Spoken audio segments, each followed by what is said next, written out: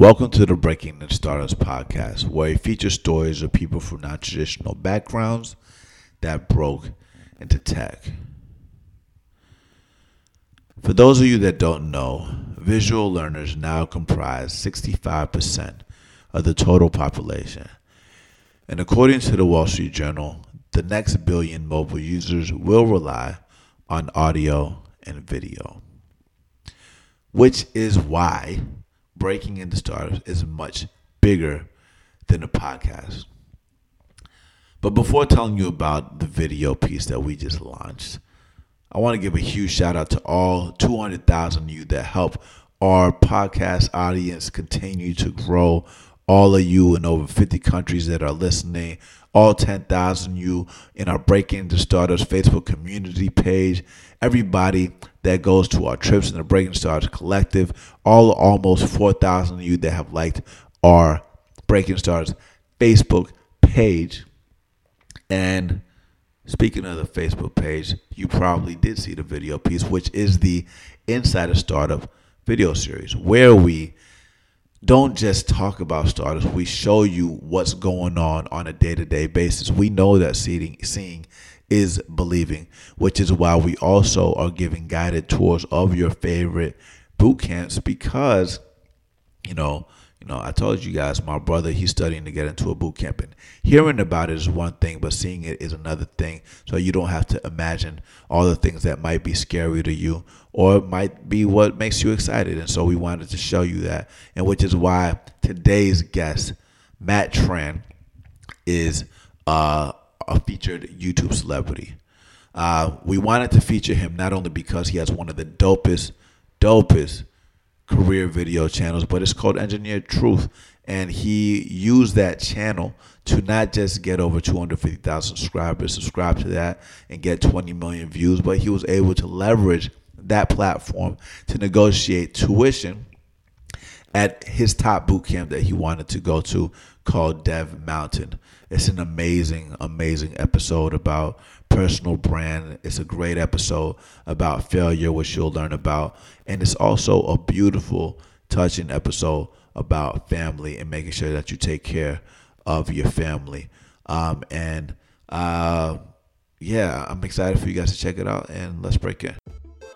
Growing up, we're told that in order to be successful, you need to be a banker, a doctor, or a lawyer. That's what the gatekeepers want you to think. But we're part of something bigger. We're part of a technological revolution. Either you're at the table or on the table, getting eaten. 10X. Yo, this is Ruben Harris. I'm here with the homies Archer and Timo Meister, and this is the Breaking Startups podcast. Archer, can you please tell the people what we're doing today? Yeah, so we're recording out of App Academy today. It's been a while. We just came back from Tahoe for July 4th, but now we're ready to do some serious work. And we have an amazing guest. Timur, can you please introduce the guest? Yeah, so today we have Matt Tran, who is the founder of Engineered Truth. It's a YouTube channel with over 240,000 subscribers, and Matt makes over $10,000 a month from building this channel from like 100 followers and subscribers to now over 240. So we'll jump into that on the podcast. What's interesting about his story is that he followed initially the traditional path, and he studied psychology and mechanical engineering in college, had 3 jobs as a mechanical engineer, and actually hit a few road bumps and got fired from them before he started his YouTube channel. So Matt, let's take it back to when you were working as a mechanical engineer and you got fired from that job. What happened? And share some of the advice on how you got over it. Yeah, I didn't get fired from a mechanical engineering job. I got fired from all my mechanical engineering jobs, all 3 of them. And each time I was disappointed in myself. I felt ashamed. My parents were definitely mad. And so after the 3rd time of getting fired, I mean, it'd be insane to try and get another mechanical engineering job. Plus, what am I supposed to say at the interviews? Oh, why did you leave your last 3 positions? Oh, because I got fired from all 3 of them. But do you want to hire me? So the universe was sending you a signal. I sent myself a signal. And so the signal I sent myself is I was always go late. I would just not show up. Yep. Yeah. So I got fired justifiably. And so after I got fired from my 3rd mechanical engineering job, I thought to myself, I can't be doing this anymore. So I decided to take YouTube full time, Well, what's crazy is I only had about 4,000 subscribers on YouTube at the time, and I was making $275 per month. And so everyone thought I was crazy. Took it seriously for 6 months, and oh wow, I grew it to $400 per month. Still not a livable wage. So I got a job making YouTube videos, which I found on Craigslist, to make YouTube videos for a company called GrowAce that sells hydroponic equipment, primarily used to grow marijuana. And so I had to learn how to grow marijuana, and it was one of the best jobs I've ever had. So, it was great. It was great. But I was only getting paid $15 an hour. So then I did a short social media contract for UpRocks. And then after that, I got a long-term contract with Bro Science Life. They have 2 million subscribers on YouTube. I ran their social media.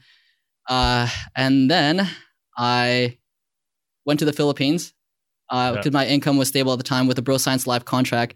They were paying me $1,350 to manage their social media. During that time, were you still kind of trying to grow your YouTube channel while you were working on the side and growing like the audience for the companies you were working for? Yeah, I think that was a very pivotal part of growing my channel, is seeing how different people looked at social media. When I worked for GrowAce, I was looking at it from a e-commerce point of view. So then I learned, okay, this is what e-commerce companies want on social media. Then when I worked for UpRocks, that was a digital media publisher. What does a digital media publisher want on social media and digital marketing? Then I got Bro Science Live, huge entertainment channel. So I think one take-home lesson for the audience maybe is starting on your own from scratch, and you're going to start a company from scratch without any previous work experience in an industry. It's tough. Something that might make it easier is working in different industries related to what you want to do, because you're going to learn a lot faster that way, and you're going to get paid to learn. So was that a deliberate move on your part to choose these companies specifically because deep inside you knew that you were drawn to media and you just wanted to expose yourself to how various companies or startups are using social media and using online presence to kind of grow their subscriber base? So was that a deliberate action on your part, or you just wanted a job? No, absolutely. I needed the job too, right? I needed the job too, but I knew as long as I was stuck in the social media world, the YouTube video production world, making money on ads or selling products online, I knew that with each company, I was taking home or taking lessons that I wouldn't have gotten otherwise. You just can't be working at a company of over 50 people, of who each one being an expert at what they do. The experience is so valuable. So it's part of the strategy. Yeah. Yeah. Yeah, it's interesting. You covered a lot here, and you studied mechanical engineering, psychology, and we talk a lot about personal brand and telling your story. But why did you start a YouTube channel in the first place? And then you mentioned you had 4,000 subscribers by the time you got laid off after the third job. How do you even get to 4,000 subscribers? That's still kind of impressive, you know?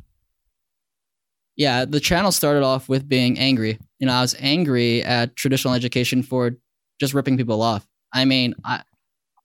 People are getting liberal arts degrees, right? It's been completely useless.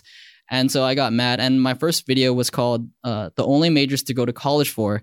And it's still one of my best performing videos, has 400,000 views or 500,000 views. Wow. And it did really well because it had a good title. And that's what YouTube is about, is having good titles, surprisingly enough, right? And more than the thumbnails. So that video did really well. And so let's take a pause for a second. That video, so you mentioned you were kind of angry at the traditional education system. Yeah. So take us back and give us a little bit kind of like a synopsis of what the video was about, and what is your view? What were you upset about, and which degrees did you think at that time were worth it of going to school for? Yeah, at the time I figured engineering, and not even all of sciences, because I don't even know what you're going to do if you get a biology degree and don't pursue healthcare, right?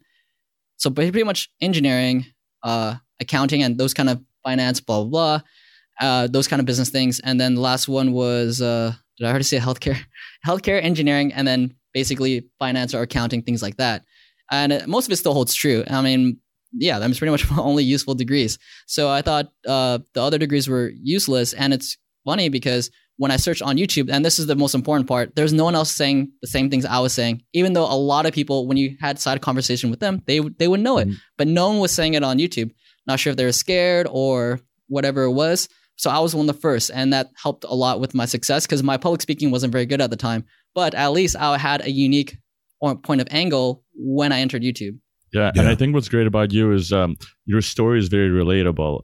I think today there's a lot of people with liberal arts majors who are graduating out of college, going in, they had a passion or there was something that made them choose those majors. But then once they start doing internships, once they start looking for jobs, they're realizing that it's hard to have all those nice things that you might see on Instagram of like all those celebrities have. And then what you end up doing is you might be stuck somewhere in at a factory in Midwest doing mechanical engineering work, which frustrates a lot of young people because they're driven more towards innovative stuff. They want to do more exciting things. So jumping back to your mechanical engineering decisions, you just mentioned that engineering is one of the things that will give you a good salary.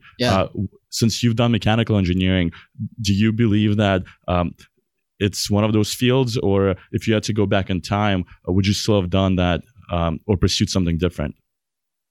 Let's just say none of my mechanical engineering colleagues would not want to take my place. They would want to switch positions with me immediately. I mean, who wouldn't want to, right?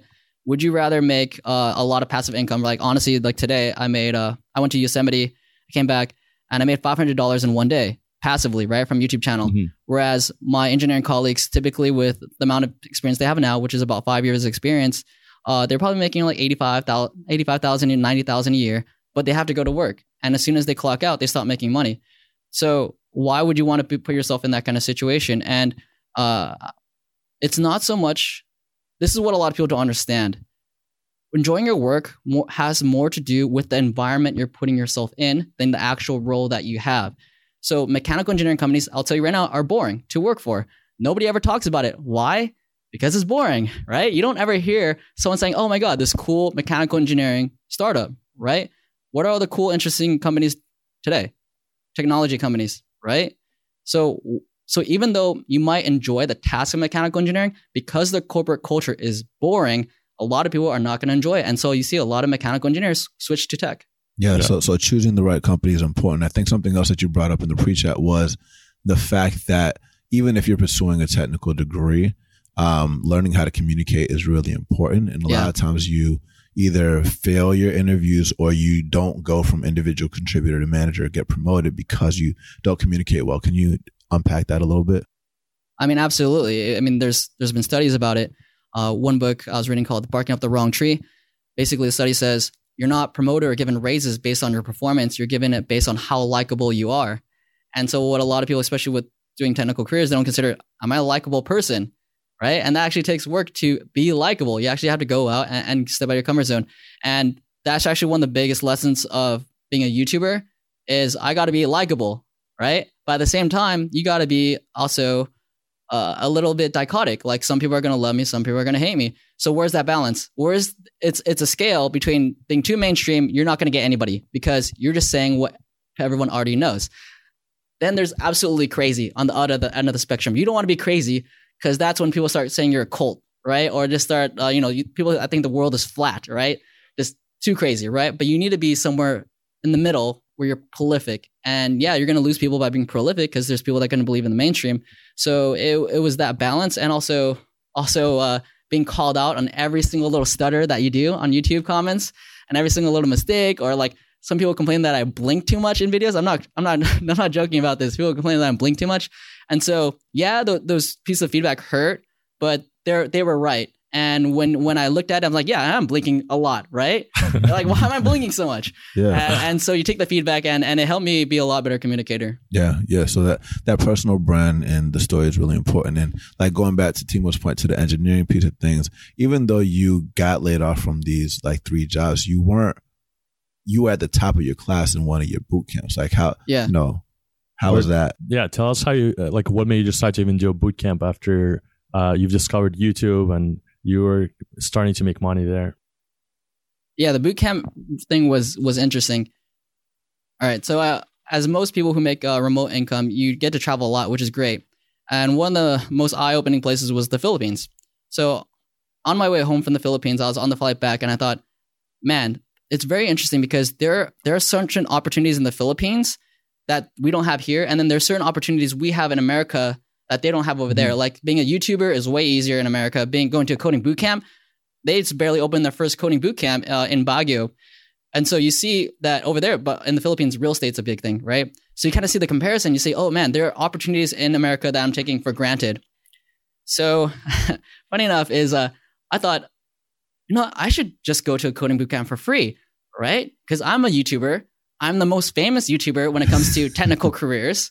And if I just make videos for a coding bootcamp, they should let me go for free. I don't know why I didn't think about this years ago. So I approached a school in LA called Codesmith with the idea, and they said no.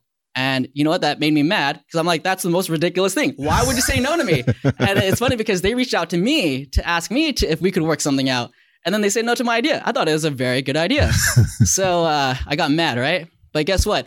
I'm the only popular technical career channel on YouTube, but they're not the only coding bootcamp. They messed up.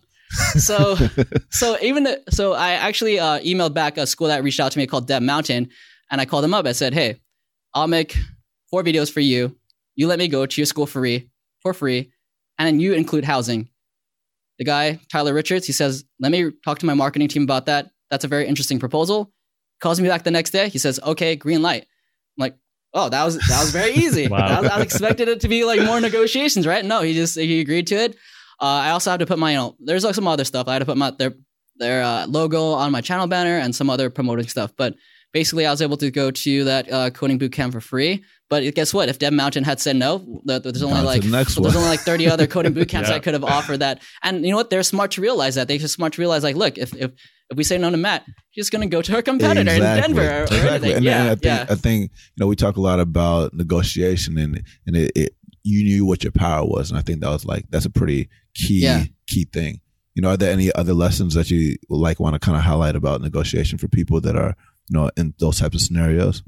Make it easy as possible for the person to say yes. Is this advice of reaching out to a bootcamp and coming up with this creative way to pay for the program?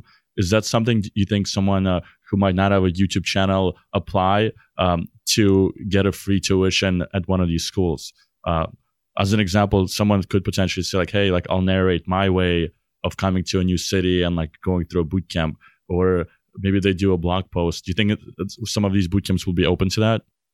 I mean, you got to have the audience, and there has to be a reason. Typically, the reason is because you're going to bring in more referrals, more customers. So without an audience, it's going to be tough. But even with the audience, and audience isn't the same across the board. So even if you had a small coding bootcamp channel or a small coding bootcamp or tech software related blog, there's a pretty good chance that you're going to be able to go for free. Yeah. I mean, it'd be silly for a school not to take you, to be honest. So tell us about your bootcamp experience, because by this point, you've already got 2 majors in college, right? Yeah. You spent time working in the field as a mechanical engineer. Then you started kind of creating passive income opportunities on YouTube. Yeah. And now you're going back to Dev Mountain to learn software engineering. Yeah. So kind of what was that experience like actually learning at a boot camp? And then how did that compare to your traditional education? How did you prepare for it? All right, well, how I prepared was going on freecodecamp.com. I prepared for 2 or 3 months. Shout out Quincy. Shout out Quincy. Yeah. And first thing is first, I actually enjoy coding, right? Yeah. If you don't enjoy coding, don't go to a coding bootcamp just because the salary, or just think you think you're going to be cool. So I prepared for it. I was more than ready than most of my classmates, so I killed it. I got second best overall at the career fair they held for us. So I got 3 companies that were very interested in hiring me, but I wasn't interested in living in Utah. But in terms of the experience, very fun. Yeah. I mean, because Dev Mountain provides housing included in their cost. And so you have this apartment building where all the students are living. Basically, that's dope. It's like a dorm. Exactly. It's like like dorm. College. It's a 30-year-old dorm, right? But it felt more serious. When you're in the dorms, you're having a mix of different majors, people who are to very serious and to not very serious students. But when you're in the coding bootcamp, everyone's serious. I mean, this is the second career for most people, right? Yeah. And so they're like, yo, this has to work. Some of them have families. Some of them took 3 months away from their families, and they're like, yo, after this, if I don't get a job, that's pretty embarrassing for my wife and kid. And it's also financially stressful to spend that kind of money and not get anything. Yeah. So it was very serious. And I think the coding bootcamp versus self-taught, coding bootcamp is 100% worth the time. Because if you think about it, if you had to teach yourself, it's going to take you at least 9 months to teach yourself to get a full-time job. If you do a coding bootcamp, you're doing 3 months. Just by saving 6 months of your life, that's completely worth it. That's half an engineering salary. So I don't know if average engineering salary is like $100K or starting engineering salary, you pretty much save yourself $50,000. Right? Exactly. Yeah. So the reason why I went to the coding bootcamp though was because at the time I was making around $4,000 per month from my YouTube channel. And then the goal afterwards, after Dev Mountain, was to work as a web developer in Los Angeles and make about $5,000 per month starting, right? But what happened when I was at Dev Mountain is my YouTube income increased from $4,000 per month to $7,000 per month. And then I thought, man, do I want to work as a web developer? So I called up my friend Dylan, who has a YouTube channel called Coding Tutorials 360. He's a web developer. And I asked him like, yo, what do you think I should do? He said it would be foolish to work as a web developer because you just had your income from YouTube increase by 40% while in a coding bootcamp. So basically spending 50 hours coding, and I still grew my income by 40%. So what would happen if I actually spent 100% of my time on the YouTube income? And after he said that, I said, yeah, that's a no-brainer. So after the Dev Mountain, I went to the Philippines, and yeah, I killed it. And so now my YouTube income is around $11,000 per month, and hopefully by next year, I'm hoping to reach 20,000. Wow. Yeah. Nice. So a lot of our listeners, to Ruben's point, a lot of our listeners are thinking of applying to coding boot camps. Yeah. What was your process? I know you mentioned you did free code camp, but for someone who is listening right now, how should they prepare mentally? And like, should they take free code camp before they apply, or do you advise them to like just go into it? What would be your advice? Besides free code camp, I think they should be able to make a website from scratch. And that's really going to teach them GitHub, how to use Atom. Mm-hmm. Because when you use something like free code camp, you're going to learn JavaScript, but then that's it. You don't really know how to put a website together, but the whole point is to make websites, right? So you can't put a basic website together. That's going to be a problem. And so one of my weaknesses when I went to Dev Mountain was I knew how to put a website together, but I didn't know how to use Atom. I didn't know how to use GitHub. And those are really important processes. And it'll make the transition going to bootcamp a lot easier if you do know how to use those. And I think for the mentality, you just got to go in the mentality that you're just going to be better than everybody else and have that competitive mindset. No matter which bootcamp you go to, whether it's elite bootcamp or a more casual bootcamp, you just got to go in the mindset like, I don't care who these other students are. I'm going to make them feel bad about coming here. Yeah. My projects are going to be so good that they're going to go home and rethink whether they should have come to this coding bootcamp. That's how much better you have to be than them. And that mentality, it makes it a lot more enjoyable than being the guy who's, barely, at the very end, basically getting the F, right? Who wants to be that guy? It's not fun, right? The guy who's always catching up. You don't want to be that guy. You want to be the guy that's making other people regret their decision. Yeah. Yeah, no, I hear you. And it sounds like you've been on both sides of the spectrum where went through this experience but clearly the reason why you've been able to bounce back is because you have the mindset that you have now. Do you feel like all those setbacks actually shaped your mindset now? I mean, definitely getting fired 3 times. You build up this resistance that, nothing's that bad. You know what I'm saying? And it's funny because that was the lesson in that people always say that, having a mechanical engineering job, and you guys worked in finance, having that job in finance is a stable career, a stable thing to do. I don't see how it's so stable when someone could just fire you one day and you go from making your $90,000 salary to going zero. Yeah. It's completely zero. And that's not safe at all. Sure. And so when it comes to making my decisions from there on out, after I got fired from 3 times, I thought every decision I want to make, whether it's a skill I learn or something I create, I want it to lead to passive income that I own. Yeah. And that was a big part of it. Yeah. Yeah. No, I mean, it sounds really cool. And you talked a little bit about family and kind of what they thought before while you were getting laid off. What do they think about what you're doing now? And do you have siblings that, are trying to follow your same path? Yeah. Obviously my parents thought I was crazy. And they wanted me to work as a mechanical engineer and basically follow the beaten path. Yeah. Now I pay for half of my parents' bills. Offered to take all of them, to be honest, but my dad won't let me. That's awesome. And so that for me, that was almost a little bit petty because I wanted to rub it in my dad's face a little bit. I'm the youngest and I'm also the one that went off the unbeaten path, right? My sister's a pharmacist, and then I have a sister who works for Boeing as a finance analyst, right? And so they're older than me, and I'm the first one to take half the bills, right? That's awesome. Right? I think that's why he won't let me take all of the bills because he only wants to rub it in his face so much, right? Yeah. He wants to diversify the income. Yeah, and I think the other thing that I think you touched on, which is interesting, is in the pre-chat, we talked about personal brand, and a lot of not just boot camps, but people in general, like when you're building a personal brand, you need to write online. All three of us, we've written things online. Yeah. But part of the reason why we started the podcast and you're doing videos because of these macro trends. So can you talk about, demographics and who you're reaching when you're writing on these different platforms? Yeah, for sure. I mean, you just got to do video if you can, if that's your thing.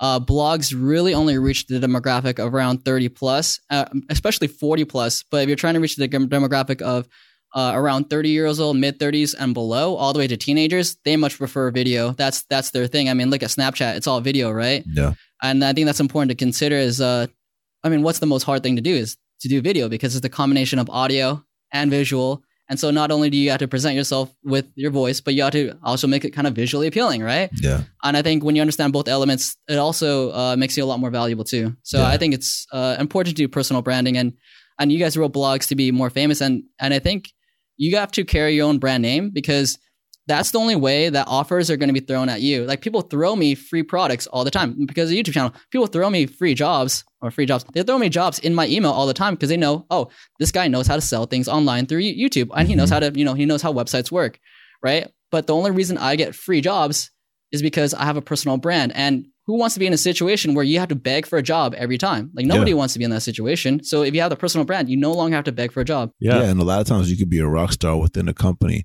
but if you get laid off or you leave, a lot of times you have to like recreate who you are or like make people know what you did outside of a resume. So and you mentioned before that you're focused on technical roles mostly. So tell us some of your, like, what are some of your famous or like most popular videos, and what advice do you share in those videos?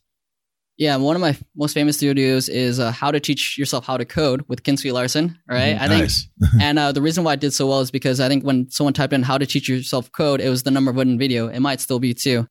So Quincy shares some advice there. Another video is 4 high-end careers with no degree required. And basically in that, and I kind of give the same advice that you guys generally give, that, pretty much if you want to have a fun job and work in an exciting company, you either got to be a developer or you got to work in the growth and marketing. I mean, those are the two main roles. And for anybody that doesn't know and like have any idea what they want to do, try one of those two to see if those work out for you, because there's so much opportunity if you know how to run Facebook ads, run how to Google ads, and know how to grow social media. I mean, that's such a huge part of tech, and that's what a lot of startups have difficulty doing. So that's definitely a good option too. Can you talk about how you taught yourself marketing and growth? You touched on some of those books and things like that. Yeah, number one book I could recommend, not affiliated at all, is a book called Expert Secrets by Russell Brunson. Oh man, I should have read that book before I started my YouTube channel, but the book just came out. When it comes to growth, I mean, on YouTube, you just have to have a searchable title, and then you have to hook the audience in the first 5 seconds. So tell them like the best thing in the first 5 seconds so that they can continue watching. And so the title structure goes, what your audience wants the most without the thing they fear the most related to that subject. So one cliche example is like how to get fast 6-pack abs without killing yourself or in 15 minutes, right? Because people don't want to take that much time, right? That's the thing they fear the most. It's taking a lot of time. So when you combine those two elements, and one example from my channel is 4 high-end careers, what my audience wants the most, but what do they not want? They don't want to spend time getting a degree. So in the title, put no degree required, right? And that video has 1 million views. Interesting. Yeah, when you success stories of some of your followers or subscribers who message you after they kind of broke into either starting their own channel or breaking into a startup or a technology company. Do you have any of those success stories that you can share? Oh man, I have a lot. First, one of your intern, right? Angelo. Yeah. Shout out to Angelo. Shout out to Angelo. That's how this interview actually came about. Yeah. So one of my subscribers is now their intern for breaking into startups, and he's the one that set this up. So congrats to him. And he's been emailing me back and forth for a couple of years now. So kind of happy to see him go along this way.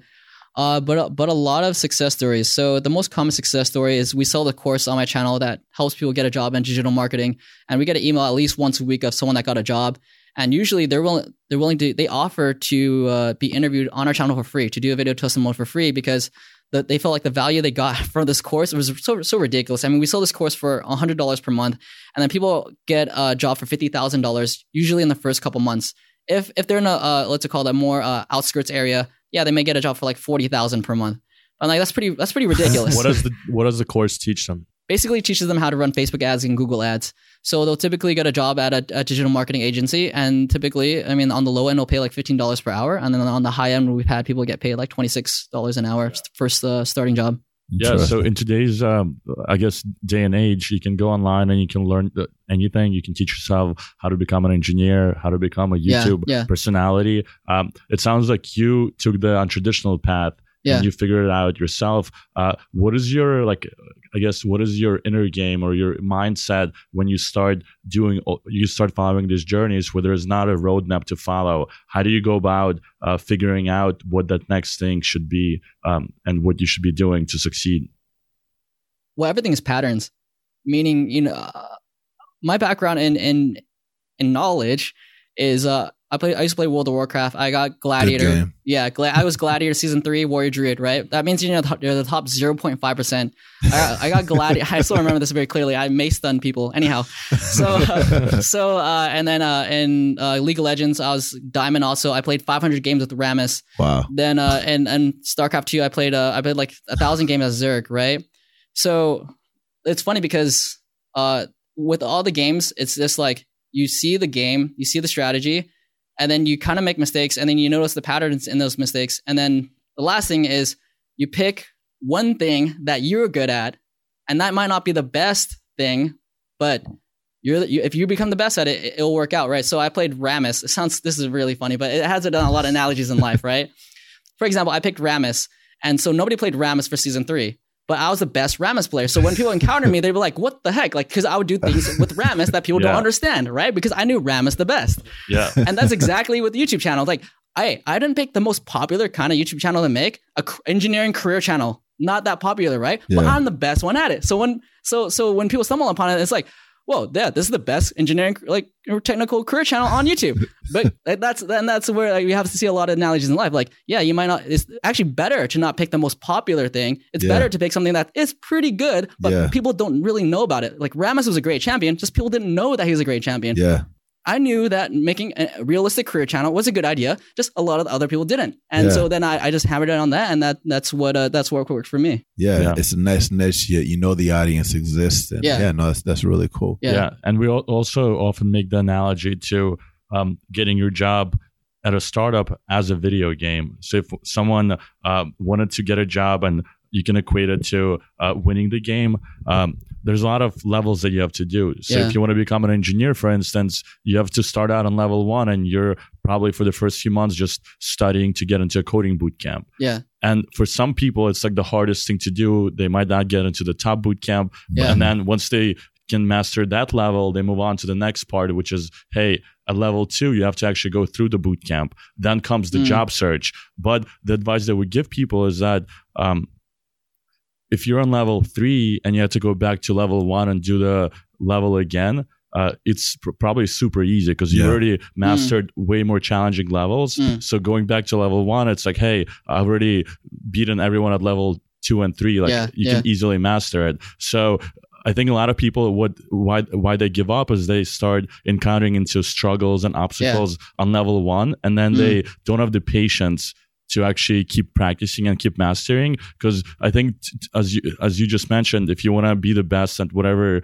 niche or whatever field you choose, you have to literally like spend hours and hours to do that. And just as an example, to become a software engineer, you probably need to spend probably 2,000 hours practicing how to code. And that includes going through a coding boot camp, preparing for a coding boot camp, building your project. So as long as you keep doing that, you can win the game. It's just a matter of how soon you can do that. Yeah. And like last few things, going back to the inner game, and you speaking on YouTube, initially you weren't that good at speaking. Yeah. Can you talk about some of the public speaking lessons that you've developed over this time? Because I think that's one of the most feared things by people in general, in tech and out of tech. And it's like some practical things that people can learn about public speaking from you.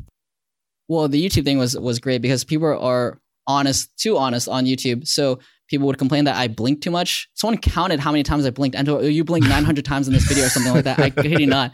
Then people would say, oh, I stuttered too much, right? And then I watch it like, oh, I am stuttering a lot. So the feedback hurts. But my experience back in gaming kind of build up a tolerance to that because I was so used to people talking smack. Talking smack online. So I'm like, oh, you know, they have a point. So I took the feedback and I made it better. And so you kind of reach this balance of do you want to write a script and be super scripted, but then it'll be robotic, or do you want to be unscripted and then you may talk in circles? So then I kind of find a balance between going back and forth. But really, it was a lot of takes. There's a lot of takes. It was a lot of watching good public speakers and seeing how they use pauses. That was huge. Mm-hmm. And then and it was a lot of finding my own sense of humor. That was the biggest part. I mean, everyone has their own sense of humor, and my humor is a little bit more mean. And it was a point where, do I go with the cliche YouTube sense of humor like PewDiePie, or do I do my own sense of humor? And every time I try to imitate someone else, flunk, dude. I mean, nobody want to watch it. It's so awkward, right? Yeah. And so you don't have a choice. Like, your sense of humor is your sense of humor, and you just got to own up to it. And even if my sense of humor rubs a lot of people the wrong way, I still just had to optimize my own sense of humor. And it's going to push people some away, but it's better than being not. And it's a lot better than trying to force a sense of humor that doesn't suit your personality. Yeah, you got your own swag, and it sounds like you do a really good job of listening to feedback along the way. And of course, you got to be able to filter what to pay attention to or not. But those sound like you had tight feedback loops. So that's good. Yeah. That's awesome. So at this point in the podcast, we do the lightning round. Okay. And this is where Arthur Rubin and I will ask you several questions. Try to give us technical advice and any resources that you've used to kind of get to where you are today. Sure. So with that said, Arthur, take it away. So this question takes it kind of back to the basics, and you yourself had to start over a few times. And you also mentioned that you're pretty passionate about passive income. So imagine if you were dropped in a brand new city, you only had $100 and you were starting from scratch. What would you do, and how would you spend that $100 to get back on the feet? I mean, the greatest thing is a lot of people like to complain about Uber, but when I was trying to make YouTube happen full time, I couldn't get a part-time job to just pay the bills in the meantime. So people want to talk smack on Uber, but that is the best way to keep yourself afloat while you're working on your other thing, because anybody could do it. Any could just pick up and do Uber. So first thing I would do is do Uber, right? The next thing is, while I'm doing Uber, since I already have skills in video production, I would look for a job doing video production. I think e-commerce is where it's at, man. That's the third thing that a lot of people don't talk about, is selling on Shopify, selling on Amazon FBA. People are killing it, making a lot of money doing that kind of stuff.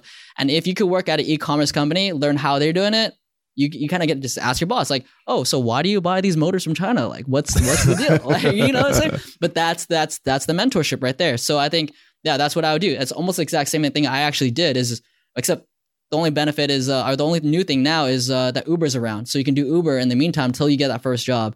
And then I would work for video production for e-commerce. I think e-commerce is an exciting place to work. Interesting.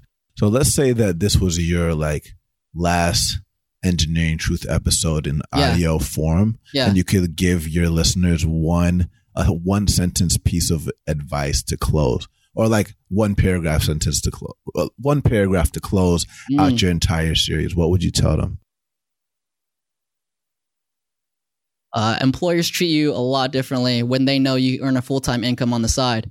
And so if you want to be treated with respect from an employer, you got to earn a full-time income on the side, because when they know you don't need their money, suddenly they start changing the way they talk to you. And that's the advice I would give. Straight up and down. Yeah. So the next question that we usually like to ask is around sending messages, and I'll tell you a little bit more about it. So imagine if you had this magic power where you can just send a single message to everyone on the planet. And this question is a little bit of a doozy, but what would that message say? Stop being a bitch. No, straight up. Yeah. All right. And last question. Well, there's two more questions. So as far as the books that you read, I think it'd be good to, because you talked about one that I think is related to growth marketing. Yeah. And then the other one was just kind of any music or anything that you listen to that helps you bounce back from dark times. Because I know you did say you went down through some things, but music or videos or something. Music videos or something.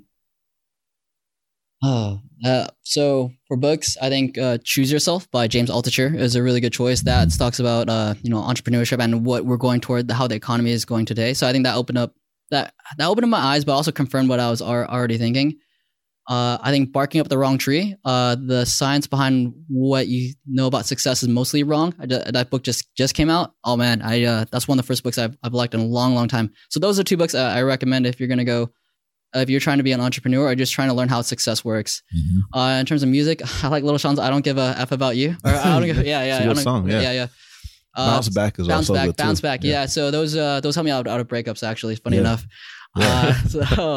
So those are the 2 songs that I like. And in terms of videos, no videos. No videos. Yeah. And the ClickFunnels was the growth book that you talked about. The company is ClickFunnels. So Russell Brunson owns a company called ClickFunnels, and they're pretty much the best. They're Mercedes-Benz of creating ClickFunnels, which are like landing pages to convert sales.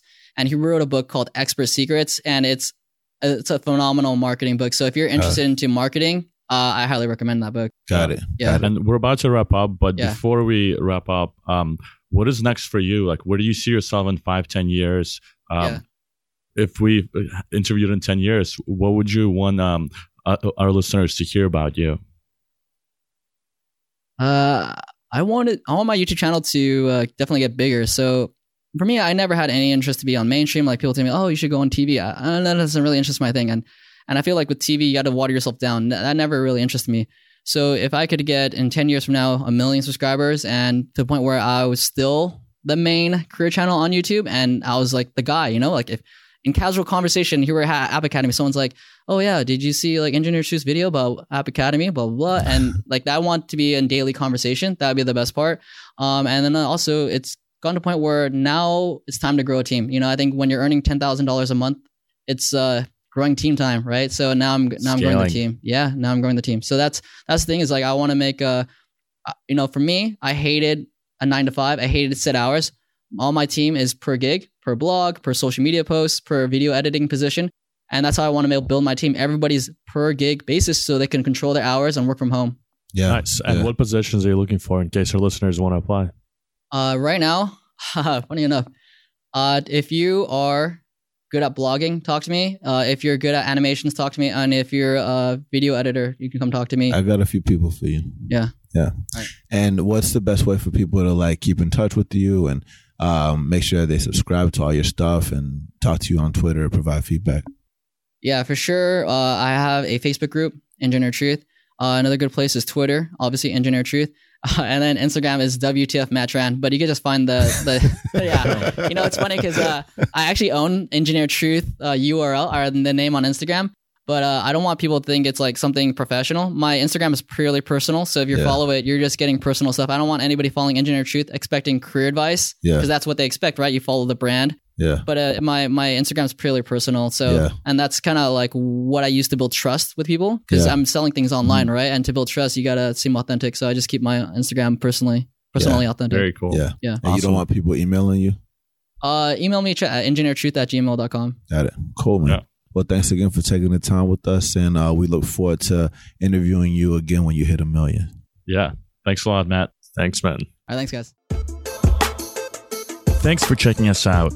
We appreciate you for listening and always love your feedback on how we can do better.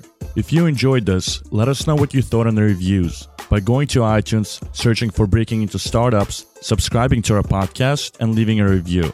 Also, if you know someone who came from a non-traditional background and is looking to break into tech, encourage them to sign up to our newsletter or tell them to join the Breaking Into Startups community on Facebook. Remember, if they don't let you in through the front door, go through the back door, around it, under it, or through it. Let's break in.